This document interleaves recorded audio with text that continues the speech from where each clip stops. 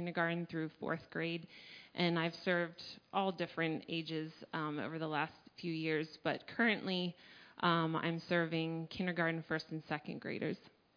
So your kids are teenagers now, quite big actually, and they've had a chance to serve with you. So tell us why you've continued to serve in this area, even though sometimes people serve because their kids are there. So even though your kids have outgrown that, why have you continued?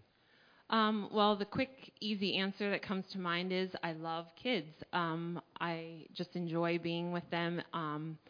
I had shared first service when I was younger, like even before my teen years. After church was over, I would rush to the new moms and say, "Can I hold your baby?" I babysat a lot, younger neighbors, whatever, but I've just always enjoyed kids and their excitement and their energy. So that's something that's clearly a love for you, and this is a chance where you get to express that, being involved with these kids. So what's the biggest challenge that you face in serving with our kids in Studio 252? Well, kind of going off their excitement and their energy, just having time. I enjoy getting to know little details about their lives. And sometimes when you're serving, like with kindergartners, their mind's off. You're talking to them about self-control, and they're talking about their Christmas gift from 3 years ago or whatever. It's like focus. But I do find that that's a challenge, just the time with them. And it seems like you pay attention to these kids and kind of know what's going on in their lives, and so to continue to be able to engage them. That's one of the challenges you're faced with at the limited time window. So what's the thing that brings you the most joy as you get a chance to serve with these kids? Well, there's a lot of joys. Of course, I'm working with kids that I mentioned. I enjoy that. I've enjoyed serving with my kids. Ethan, my son, was my small group helper for about 3 years, and currently Olivia's helping me out, so that's fun. And also just seeing where these kids, what they get to do and serve. At Christmas time, the 56ers, those kids helped by serving the younger kids in Studio 252 just with fun activities. And it was neat for me to see students that used to be in my small group were now serving as a 56er. And I had said they're not my kids, but it's almost like a proud mom moment, like, oh, that person was in my small group. And so I enjoy seeing them serve here too. One of the things I love watching and hearing stories about Allison is just her love for the kids. And I was out in the lobby and watching her. She wasn't up there today because she's in here, but watching her down on her hands and knees as these kids come to her and just kind of embracing them and kind of sharing with them and reconnecting with them even in that setting. And so Allison, thank you very much for sharing with us about your love for kids, and thank you for serving our kids here at CCC so faithfully. So would you thank her for serving this morning? So thanks, Allison. Appreciate you sharing.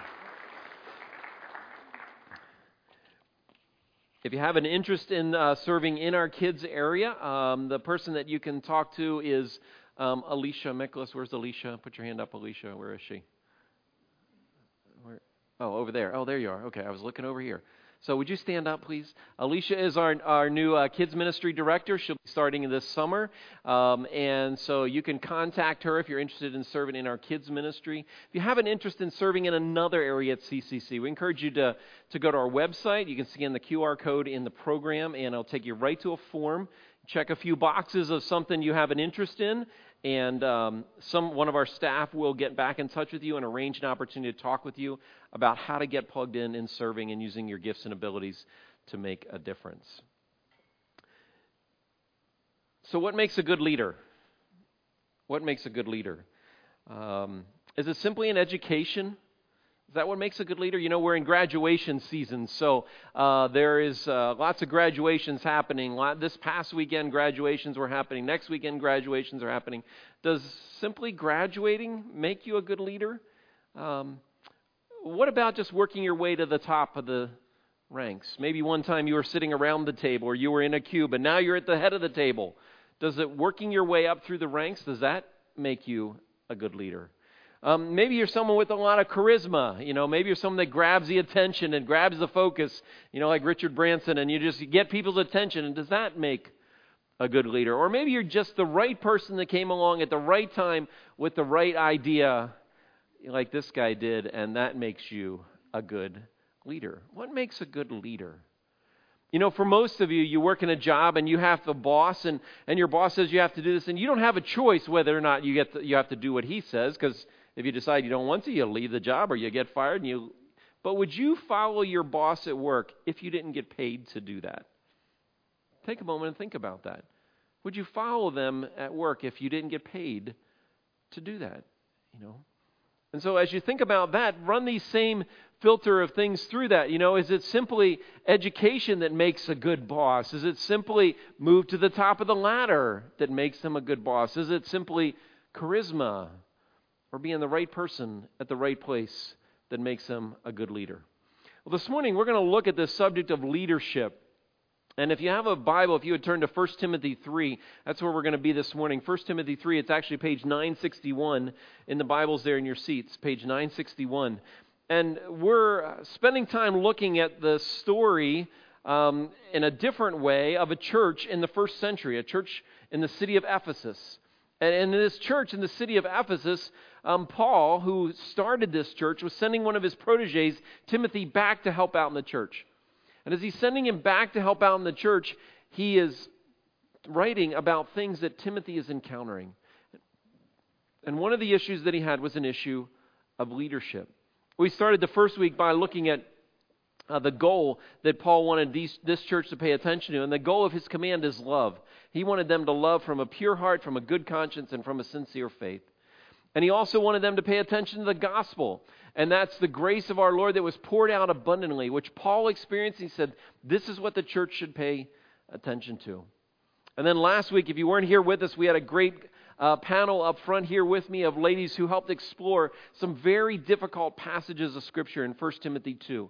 And just kind of wrestled with these words that upon initially reading them make you go, I'm not sure I like what is being said. But they paid attention to them and they were willing to wrestle with them and say, you know, there is something that God has to say here for us. And it's not so much an issue of me getting attention and me getting my rights in my way as much as it is my heart being open to God and my heart being willing to hear what God has to say and being attentive to that. And so Paul jumps this week into the subject of leadership. And if you weren't here a couple weeks ago, just to take and back the story up a little bit, Paul had spent 3 years in the city of Ephesus teaching these people about God, about the truth of the gospel, about following Jesus, about what all that meant. And then it was time for him to move on, time for him to leave. And as it's time for him to move on and time for him to leave, he writes to them and he says, I'm really concerned about what's going to happen. So he says, pay attention. There's some people that might come in and might turn your attention away from what really is important, away from God. And Paul says this to a group of individuals called the elders. Now, the term elder was a term that was pretty common in the Jewish community. It was a respected senior leader. In every little Jewish town all over the land of Israel, there's these individuals called elders. And the elders were the senior male members of the community. And they would sit around at a place called the city gates. And if you needed wisdom or advice or counsel on a matter, or you were in a dispute and you needed someone to decide, you didn't go to a judge, you went to the city elders. That's who you would go to. You know, in our context today, it would be like going into Weaver's restaurant. You know, any day of the week, you find a group of older guys sitting there shooting the breeze about something. I don't know what they're shooting the breeze about, but that's kind of what it was like. And so the term elder was a term that was well known in the Jewish community. But there was another term that Paul used. And that was this term. That was the term of a bishop or an overseer. And in the Greek community, an overseer was like the people in charge of the local government or public works. They were like managers who made sure that the community ran effectively. That's what their role was. And the last group of individuals that Paul references is a shepherd. And a shepherd, it's also the same word used for pastor, and it's a caregiver of the flock. And so in Acts 20, as Paul's talking to this group that he spent 3 years with, he's about to leave. Look at what Paul says. He says, from Miletus, Paul sent to Ephesus for the elders of the church. So he said, I want all the elders to gather around. He says, keep watch over yourselves and all the flock of which the Holy Spirit has made you overseers, the bishops. Be shepherds of the church of God, which he brought with his own blood. You say, John, why'd you take us all the way back to Acts 20 and show us that verse? Because what we believe here at CCC is that these three terms describe the same role. Now, we divide them up between elder and pastor, but that elder and bishop and the shepherd or the pastor, they all describe the same group of individuals in the context of the church. And that's what I believe Paul is writing to and talking about in 1 Timothy chapter 3. Now let's go to 1 Timothy chapter 3. Let's go to that. And so Paul starts out in 1 Timothy chapter 3 by saying this. Here's a trustworthy statement. Whoever aspires to be an overseer, or there's the word bishop, or we would say a pastor or an elder, desires a noble task. And this morning we're going to look at the characteristics of a leader. The characteristics of a leader, or as we would say, an elder or a pastor. And you say, well, John, that's not really true of me. I'm not really in that role, so does this really apply to me? Well, I think that it does. I think that it does. And I hope you'll see that as our time goes on this morning. But I would encourage you, if you're visiting CCC and you're trying to decide if this is the church for you, that you ask some people who go here regularly, is this stuff that we're talking about, is this true of our leaders? Is this true of our leaders? Because if you're visiting a church, you're considering going to a church, and this isn't true of them, then you probably should find some other place to go. And so Paul starts off by saying, whoever aspires to this role, they aspire to a good thing. Now in our church, we actually have two groups of elders. We have what's called vocational elders, and we call them pastors. That means they get paid for their job, which is right now it's Tim and Johnny and myself. And then we have non-vocational elders, which these are individuals that meet the same qualifications. They simply have chosen a different career path. And we're all considered here at CCC elders. You might wonder, John, did you always want to be a pastor? And I really didn't. Many of you know I grew up in a pastor's home. My dad still serves as a pastor today and has for, I think, my goodness, nearly 50 years now. And in the early years when I was a kid growing up, my dad wasn't around a lot. He was pretty consumed with the church. One of the things that happens when you grow up in that home of a pastor is you kind of hear all the good, bad, and ugly of things that happen in church life and in people's struggles. And I thought, man, that's a lot of work. I don't know if I want to do that job. And I kind of decided I didn't want anything to do with that. I had a grandfather who was a civil engineer, designed things for the Army in the 60s. I thought, I want to build things. I want to make things. I want to be an architect. Maybe that's what I want to do. And that's where I was focused. And in my teenage years, God kind of grabbed a hold of my heart and turned my heart a different direction and said, no, John, this is what I want you to do. I want you to do this. And he really placed in my heart a desire to do that. And it's hard because sometimes in the church we have kind of this perception that we shouldn't desire or pursue great things because it's kind of proud or arrogant. But God never really says that. I mean, Jesus said, if you want to be great, be what? A servant, right? Jesus didn't say, don't not want to be great. Jesus didn't say, desire to be second class or desire to be less than. No, Jesus said, if that's what your desire is, if God places in you this burden to do something significant, something great, then be a servant. That's the best way to do it. And here, Paul says, almost echoes that. He says, if God gives you a desire to serve in this way, it's a good thing. It's a good thing. Now, not everybody desires it. Not everybody desires it. And we at CCC don't want anybody serving in this role because their arm felt twisted or they felt forced into it. But the truth is we think everybody should aspire to the characteristics that we're going to talk about this morning. Everyone should. One of the coolest things that happens at CCC every year is we have a group of men, and I'm going to explain that a little bit later in the service, who serve as part of our elder team, as a formal part of our elder team.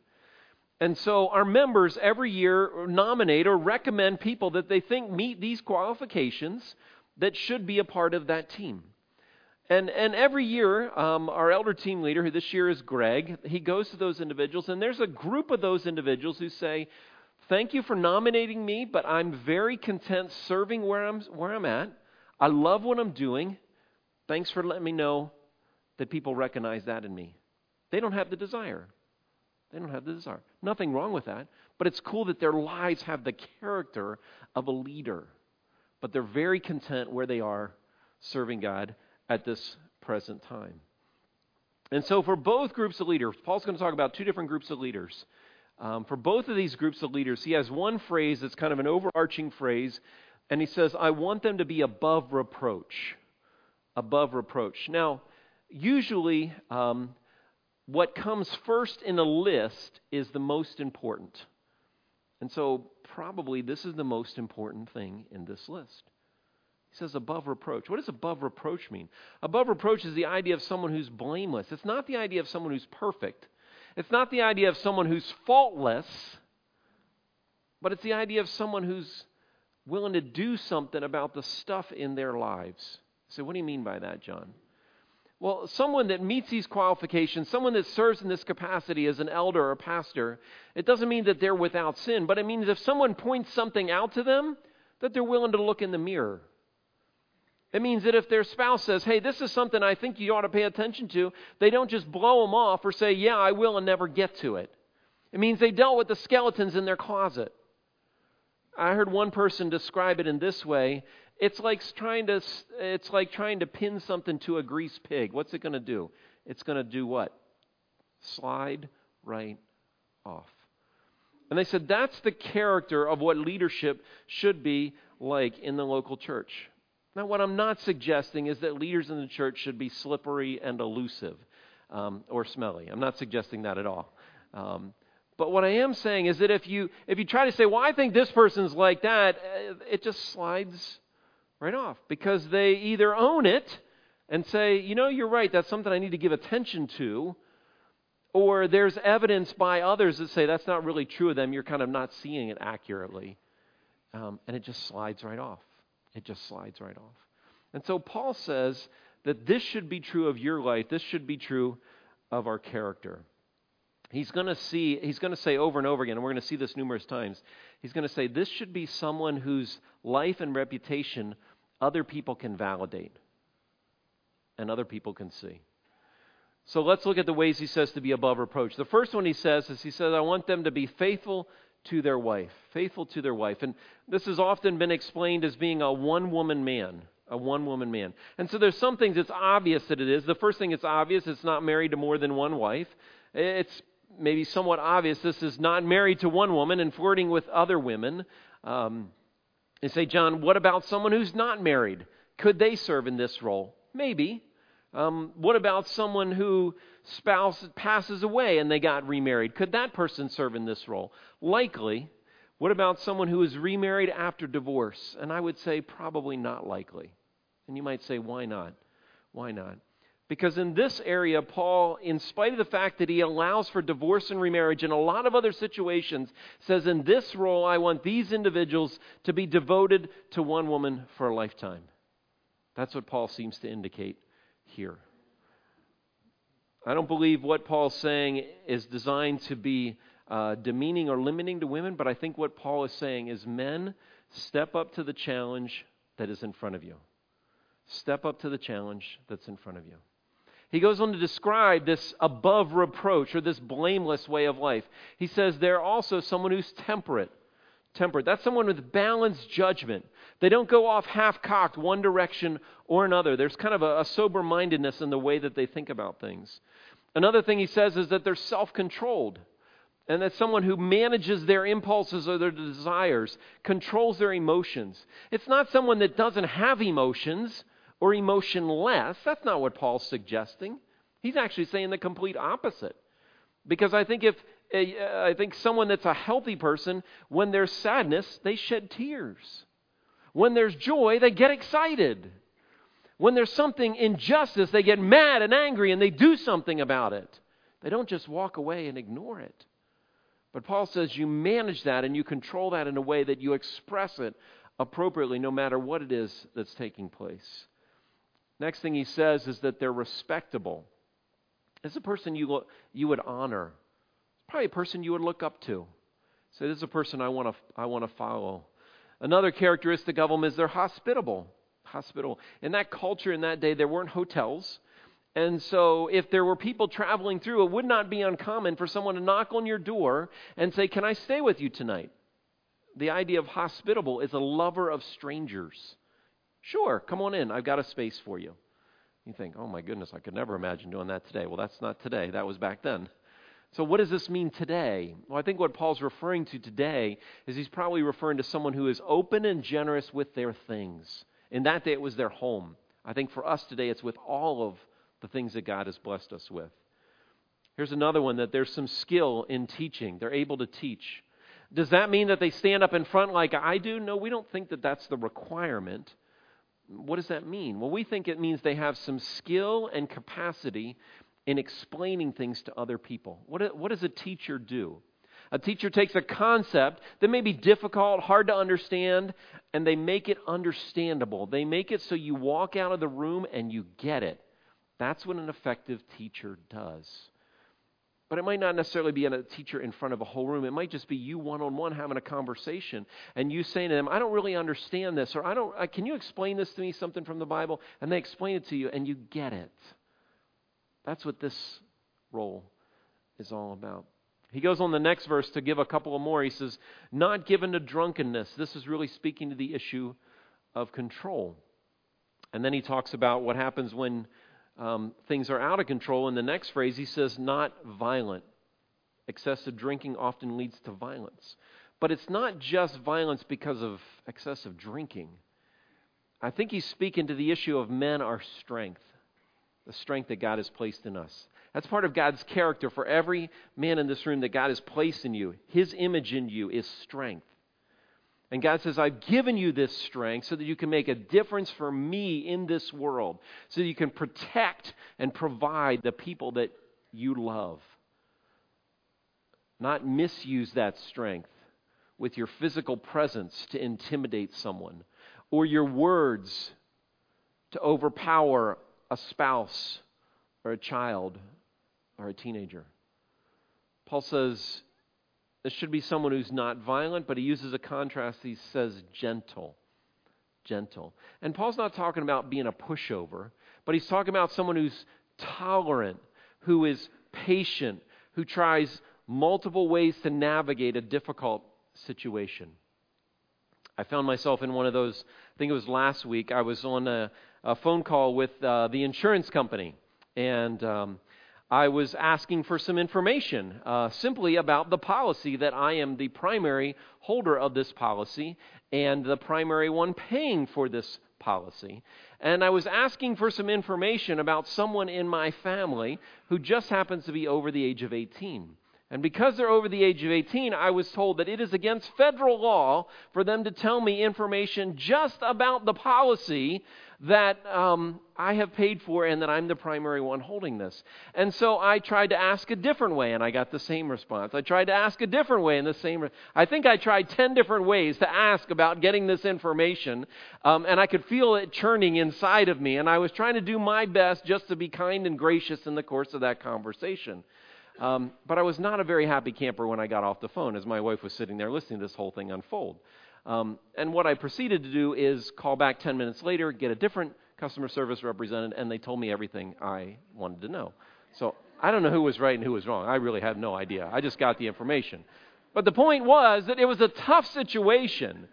And it was a tough situation where I had to try to find a solution and not be combative and recognize that this person on the other side of the line, even if I didn't like what they were saying to me, was just trying to do their job.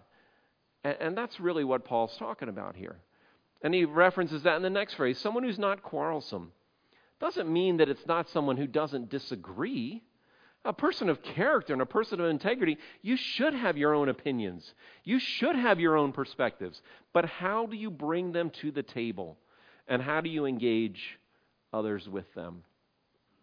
One of the things that's, one of the saddest things for me is when a pastor leaves a church and someone has to be brought in to try to reconcile the bad blood and the problems that have bubbled up in his time that he's been there. And I recognize there's a lot of factors that go into that. I certainly see that. But God says that men that lead should be in these roles in which they are not combative, in which they're not creating undue conflict, They have strong opinions, and they present those, and they engage those, and they dialogue about those. But they come to a place at the end of the day where they're in agreement with them. It's one of the things I love about our staff meetings, and I love about our elder team meetings. They're kind of boring meetings if we don't have a disagreement somewhere along the way. But we voice those, and we communicate those, and we say them with intensity and passion and belief. And yet at the end of the time that we say, now where are we all at on this? And we're walking out that door as men and brothers, arm in arm, going the same direction. And that's what Paul says should be true of the leaders in the local church. He ends this section by saying, not a lover of money, not destitute, but just what matters most, people or money, people or money, people or money. And so really what Paul's saying here is he's saying the leaders in the local church, the top level leaders should be men of blameless character, men of blameless character. He then goes on to shift direction in the next verse, and he says this. He says he must manage his own family well. And that word manage is the idea of kind of the one making sure the operations are going well. In that culture, it would not have been uncommon for someone not only to have their own family, but likely parents and grandparents under the same extended roof, a little bit like some of the Amish communities do today. But also even slaves that might work for you, they would have their own place where they would live and they would work. And so you are responsible to oversee all of that. He said a leader in the church should be able to do that as well. He also says that their children should obey him. Obey him. And I would say this is children that are probably under the age of 13, where, dad says or mom says this is what you're supposed to do, and they need to do it. But then he says he must do so in a manner worthy of full respect. And I think this speaks to kids who are a little bit older. Because as your kids move through the past into the teenage years, you make that shift over time from obedience to respect. From obedience to respect, where they do the things not because dad or mom says you have to do it, but because they respect you and they're willing to do it even if they disagree. A statement that I've grabbed hold of recently from Andy Stanley is this: as a purpose and a goal in parenting, is that your goal in parenting should be that when your kids don't have to come home, they still choose to come home, and that means it's a safe place for them and a place where they feel honored and respected. It's ironic to me that Paul says, I want the leaders of the church not to be individuals who have the best business strategy, the best business accomplishments, but he says, I want them to be men of relational capacity. And the truth is, guys, if we're all honest, we all feel a little bit deficient behind the eight ball in this area. It's just not our strength. We're great at getting things done. We're great at managing a team. We're great at accomplishing a goal. We're great at moving something forward. But to solve a relational problem and sit in the messiness of that, it's hard. It's hard. And for me to do that at home is the hardest place, even though I do it much of my life. And Paul says, you've got to learn from others. If this is not your strength, if you're not good at this, you have to, and you probably have someone sitting next to you or living in the same home as you do who's probably very good at it. So take some lessons. Because if you want to lead, if you want to become the man that God wants you to be, you need to develop this relational skill with the people that are in your home. So the top level leaders have to be men who love and lead their homes well. Who love and lead their homes well. He then says, if anyone doesn't know how to do this in their own home, they shouldn't do it in the church. They shouldn't do it in the church. He then goes on to say they shouldn't be a recent convert, or they could become conceited. And then he says, there's that verse. He must have a good reputation with outsiders. And I think what Paul's pointing to is that the top level leaders have to be people of proven character inside and outside the church. Anybody can put on a facade here. When you walk in, you look good, small group, serving, you can make it look good here. But what about at home when the doors get shut? And what about in the community when you're dealing with business partners and employees and employers and people that you serve in the community? What's your reputation and what's your character there? And so when we're looking to hire someone to become part of our pastoral team or to join our elder team, we don't just ask them, what's true about you? We say, we're going to have a conversation with your spouse. Do they see this in you? And by the way, we'd like to talk to a couple business associates and find out, what do they say is true about you? Because we believe that those are the individuals that God calls to lead. I want to invite a couple of our elders to join me here on stage and just talk about looking at these passages. So, Bob and Kurt, come on up and join me on stage. A couple of our guys are not available. We gave them the time off. Glenn, one of our elders, is running the Broad Street Run in Philly with his daughters this morning after running the Boston Marathon a few weeks ago. God bless him. He never stops. Greg, who was here probably till very, very late last night, cleaning up after his daughter's wedding, and so gave those guys a pass this morning. But asked Kurt and Bob if they would just join me on stage and just talk a little bit about these characteristics and just the role that they serve. Bob and Kurt are part of our elder team, and I'll explain how that team works in the context of our whole church a little bit later. But guys, as you heard this list of characteristics and just kind of revisited them again, what stood out to you the most? I'll let you start on this one, Bob. Well, other than the fact that it's rather overwhelming when you look at them as a group, you do have some doubts, am I really qualified to fulfill this position? But I think for me, the one that stuck out the most was, in your translation, the first verse said, aspire to be an elder. And I think most of us would translate that into want to be an elder. And over the years, there's been various times where, depending on the life of the church, where I've thought, yeah, I'd like to be a part of that team. But also, having been part of that team, there's a big part of me that realizes there's a heaviness or a great weight when you are part of that team. Whether it's a big decision being made for the church or helping people through their struggles or a marriage that isn't going well, when you're on the elder team, you definitely feel a different burden and a different level of heaviness. And sometimes I can struggle with, do I really want to jump back into that, or would I rather just sit there every Sunday and move on? And I appreciate that so much about these guys, that they share the weight of ministry with our staff. And most of you don't know that.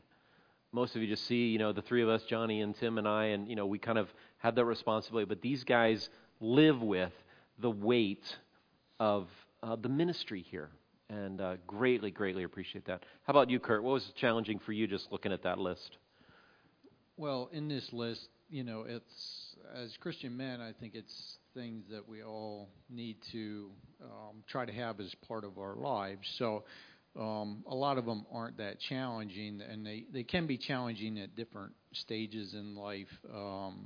With our family, we had 4 children, three oldest were boys. They were all going to be teenagers at the same time for a couple of years. So that presents its own set of challenges, and so that was. So you're saying girls are easier? Well, she's easier than what the boys were, that's for sure. But and it's a team effort between my wife and I. Yeah. But the balance between you're doing it this way and still love and gain respect for them. Now my boys are all in their 20s. They're all married or getting married, and we're very happy, very proud of them, the way they turned out.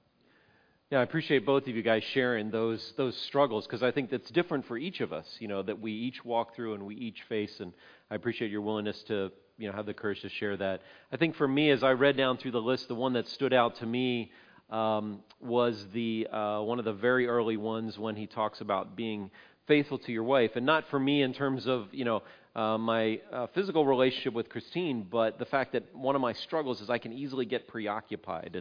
And you've probably heard, of a guy, they talk about a guy whose his job is his mistress, or his hobby, or, hunting, or whatever that thing is. And so that's really the struggle for me, is to not be consumed with all the other cares and concerns, and not let my wife know that she's the most important, the most valued and treasured thing, person for me in this world.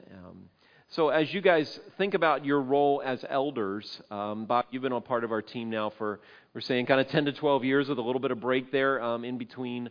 What stands out to you as what's been the most challenging in this role? I guess the fact that, when I look at myself, I'm a very ordinary guy. I'm not a Bible scholar. I go to my job every day. I'm a father, I'm a husband.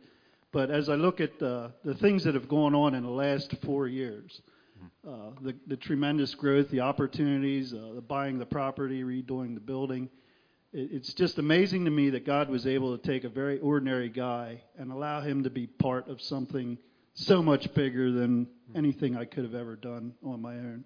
And I suspect there's a lot of guys sitting in the audience right now that God has the same plan for in the future. Thanks, Bob. How about you, Kurt? Kurt's new to our team this year, so what's kind of stood out to you?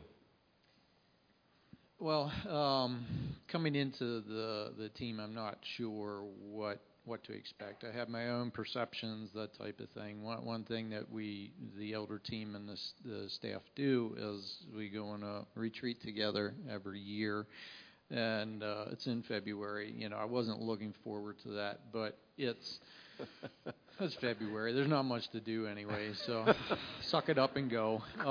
So I went and I tried to go with a good attitude. I was saying earlier, Johnny is the one that I knew the least on out of the group of guys. So I ignored the warnings and I decided that I'm going to share a room with Johnny. So the other guys wouldn't even sleep on the same floor as he would. So, but anyways, and that was a good time for Johnny and I to get to know each other a little bit better. And that weekend, the guys worked together. We're kind of on the same page. Talk about future plans for the church and those type of things. And the other thing that I look forward to every week is one of our jobs is to pray for the congregation. And there's little cards that you fill out, and if you fill out prayer requests on your connection card, those prayer requests come to us. And I look forward to that list every week. And even though I may not be able to put the face to the name, it keeps us connected with the congregation and what's going on in your lives, and it's encouraging for me to pray through those requests. Would you guys thank Bob and Kurt for sharing a little bit of that with us this morning? So, thanks, Bob. Appreciate it. Thanks, Kurt. Appreciate it. Kurt talked a little bit about our elder team's role, and one of their primary roles is to pray for our church. Whether it's a specific request you submit, whether it's just the church in general, the people that they know, and they do that faithfully. Another role that they have is they're really my boss. They oversee me. And so I report to them. I'm evaluated by them on an annual basis, and that's another role that they play. The other main areas they play, we call them the 3 Ds. Direction. Heard Kurt talk about us getting away and praying and saying, God, we want your will for our church. And so we pray about that and we work towards that together. Another one is doctrine, or what we believe, and we talk about that regularly. We evaluate difficult cultural issues and what does the Scripture say about them. And then the last is the area of discipline. If we have a church member who walks away from God and drifts away in their faith, our elders are engaged in trying to bring them back to redirect their lives back to follow God. And so these men are a part of that, and they're often the unseen component in the life of our church as they serve in this way. There's a second group that Paul talks about that I want us to wrap up by looking at in this section of 1 Timothy. If you look there in verse 8, and it's called deacons. And I want to talk a little bit about the role of a deacon. The role of a deacon was first showed up really in the book of Acts, not by title, but by responsibility. Because and what was happening in the book of Acts is there was thousands of people that had come to follow Jesus. Thousands. And they overwhelmed this little church, this little community of 100 people. They overwhelmed them. And the apostles were saying, how can we pray? How can we study the Scriptures? How can we teach? And there's some Grecian women who had lost their husband. They were widows and they were starving. They weren't getting fed. How can we take care of them as well? And the leaders of the church said, let's find some men who are full of wisdom and discernment, and they clearly have God's Spirit on them, and let's invite them in to help us share this responsibility. That role was later formalized in the life of the church, and they were called deacons. And the word deacon simply means to serve. That's what that word means, to serve, diakonos. And it's the idea of a waiter, your waiter or waitress who comes to the table. Would you like anything else? Is there anything I can do? Is there any way I can make your meal more enjoyable?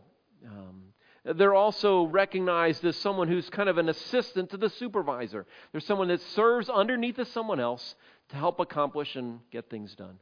And so this term is used in the book of Philippians and Romans and now in 1 Timothy 3. So let's just take a look at this. So he says there in 1 Timothy 3, verse 8, he says, in the same way, deacons are to be worthy of respect. That's the first qualification that he lists there. These are supposed to be individuals of great character, sincere. They're not supposed to say one thing and do another. They're supposed to, what they say is what they're going to do. And then just like the elders, he says, not indulging in much wine, there's a level of self-control, and then not pursuing dishonest gain, meaning they're people of integrity, they're people of character. And he goes on then to say in the next verse, verse 9, he says they must hold to the deep truths of faith with their confidence. They must first be tested, and if nothing against them, let them serve. Again, he said they wanted to be people of character, men of character, and men of faith. And if that's true of them, if you recognize that in them, then have them serve in this capacity. Paul then shifts gears a little bit because he says, in the same way, the women are to be worthy of respect, not malicious talkers, but temperate and trustworthy in everything. Who's Paul talking about here? It's for many years often been taught that these are the wives of the deacons. Some churches have an official title called a deaconess, and they have responsibilities. But that doesn't seem to fit real well here, because why would Paul put requirements for the wives of this role, a lesser role, and no requirements for the wives of the elders?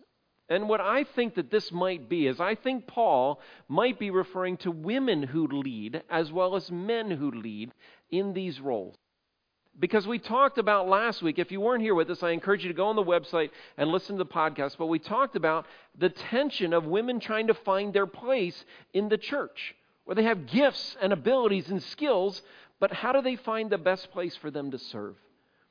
And I think here Paul talks about the character of these individuals and what that character should be like. He says, just like the men, they should be worthy of respect. He adds a different one. He says, not malicious talkers. He cautions the women in leadership to be careful about how they use their words. Their words are powerful, and their words can be harmful, and to be careful how they're used. He uses the word temperate, a word he used before about balance in thinking, and someone who's trustworthy in all things. He then kind of jumps back and says a deacon must be faithful to his wife, similar to what he said about the elder, and then must manage his children and his household well. And the result is that those who've served well, they gain what? An excellent standing. That's talking about their reputation, their credibility. And lastly, they have confidence in their faith in Jesus Christ. And so I think what Paul is saying here is he's saying every leader in the church is to be a person of high moral character and of faith. High moral character and a person of deep convicting faith. So what does that look like here for us at CCC? Well, we've really gone through this evolution of what leadership looks like. And as we've wrestled with the truth of what God says, one of the things that is unmistakable is the character of a leader. The character of a leader.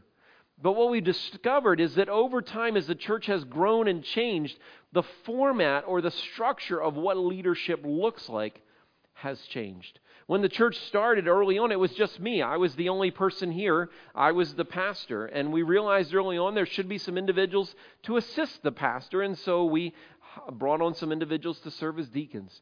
And then we realized as our church started to grow, we needed some individuals to help shepherd and care for the people. And so invited a few individuals to step in and serve as small group leaders. So now we had pastors and deacons and small group leaders. And the deacon said, we'll take care of making the church life happen, but you need a few people, John, to meet with you to figure out this overall direction thing. And so we started what we called at that time a leadership team. Just tapped a few people on the shoulder, said, would you be part of this team? Eventually, that team became our elders. And in time, our elders went from me leading them to them leading me and me stepping underneath of their oversight and their authority. As our church continued to grow, we added not only small group leaders, but then we added ministry leaders, men and women who oversaw large portions of our ministry. And in time, those individuals also, we added ministry directors and have started to add small group coaches just to manage the number of people. And you say, so what happened to the role of the deacon in the life of our church? Well, really what happened is that role eventually got phased out because what we realized is the ministry leaders, the small group leaders, the ministry directors, they were doing all of those same things, and it was a large umbrella covering all of them. So what we say here at CCC is all of those ministry leaders need to meet these qualifications of character and of faith. The qualifications of character and of faith. And they function in the same capacity that the deacons did in the early church and in our church at a different season and time. And so for us here at CCC, we have a lot of ministry leaders. We have a lot of small group leaders that serve here. If you are a small group leader in kids ministry, in student ministry, with adults, would you stand? If you are a small group leader, would you stand? Anybody, kids, students, ministry leaders, would you stand? Okay, stay standing. Now, if you're a ministry leader in our kids ministry, in our worship ministry, anywhere in our ministry, would you stand? If you're a ministry leader, you stand too. Ministry leaders stand. Okay, look around this room. Look at the number of people who are standing. These are all people that lead areas of ministry in the life of our church. These are all people that shepherd individuals in the life of our church. Would you thank them for the amazing work that they do? Thank you all. Thank you all.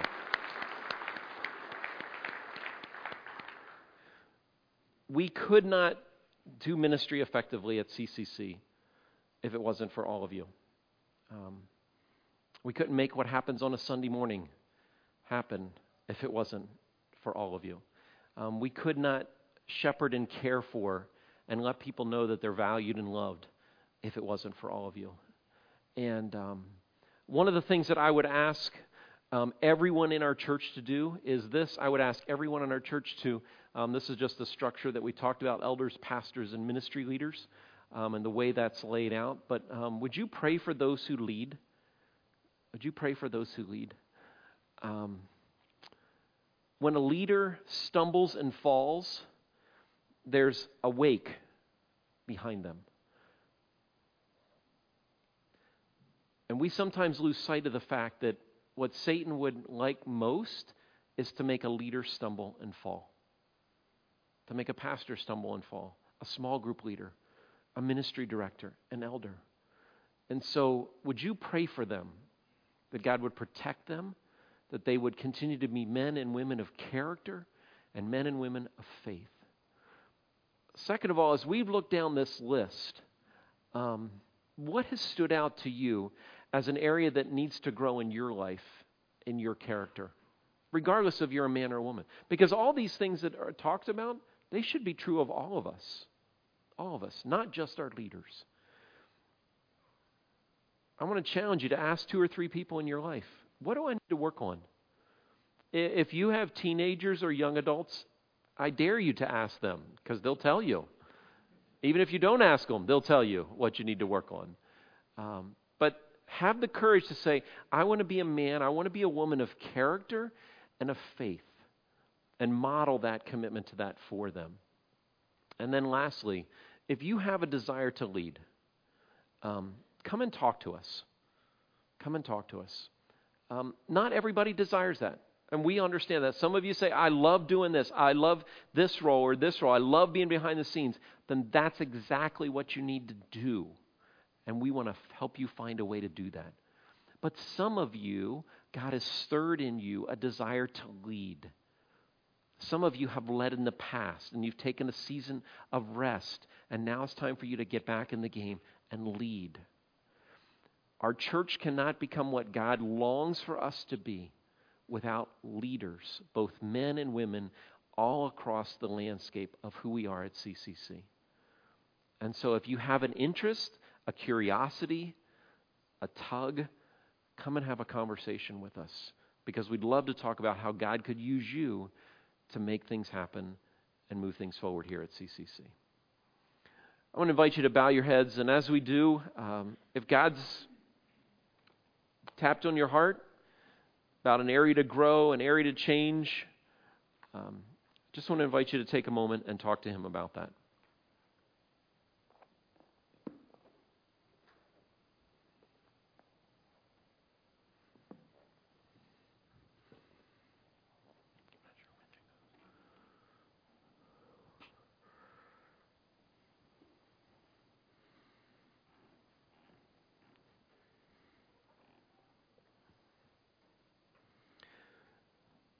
God, as we talked about this area of leadership, I absolutely echo what Bob said earlier. I do not feel adequate for the challenge ahead.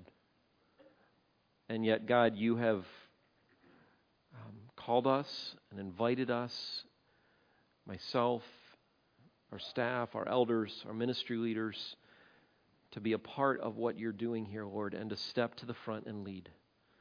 And so, God, I pray, first of all, as I prayed earlier, just protection for all of them. God, when sin shows up in our life, help us to deal with it and not ignore it. When struggles are there, help us not face them alone. And give us the courage that's needed to lead. Lord, for those that you've given a nudge to and said, I've given you these gifts. I've given you this desire. You are good at this. I want you to be a part of what God's doing here. I just pray that you would help them take that step forward and just say, God, I want to be a part of this in some way. And Lord, for others that say, I'm very content where I'm at, or I know there's a place for me to serve. We all might look at our character and our life and say, God, be at work in us. Be at work in us. Help us, God, to continue to be men and women and students of character and of faith, so that the light that Jesus Christ has placed inside of us can be seen as we have this amazing privilege to impact the world that we live. Help us to do that, God. We can't do that on our own.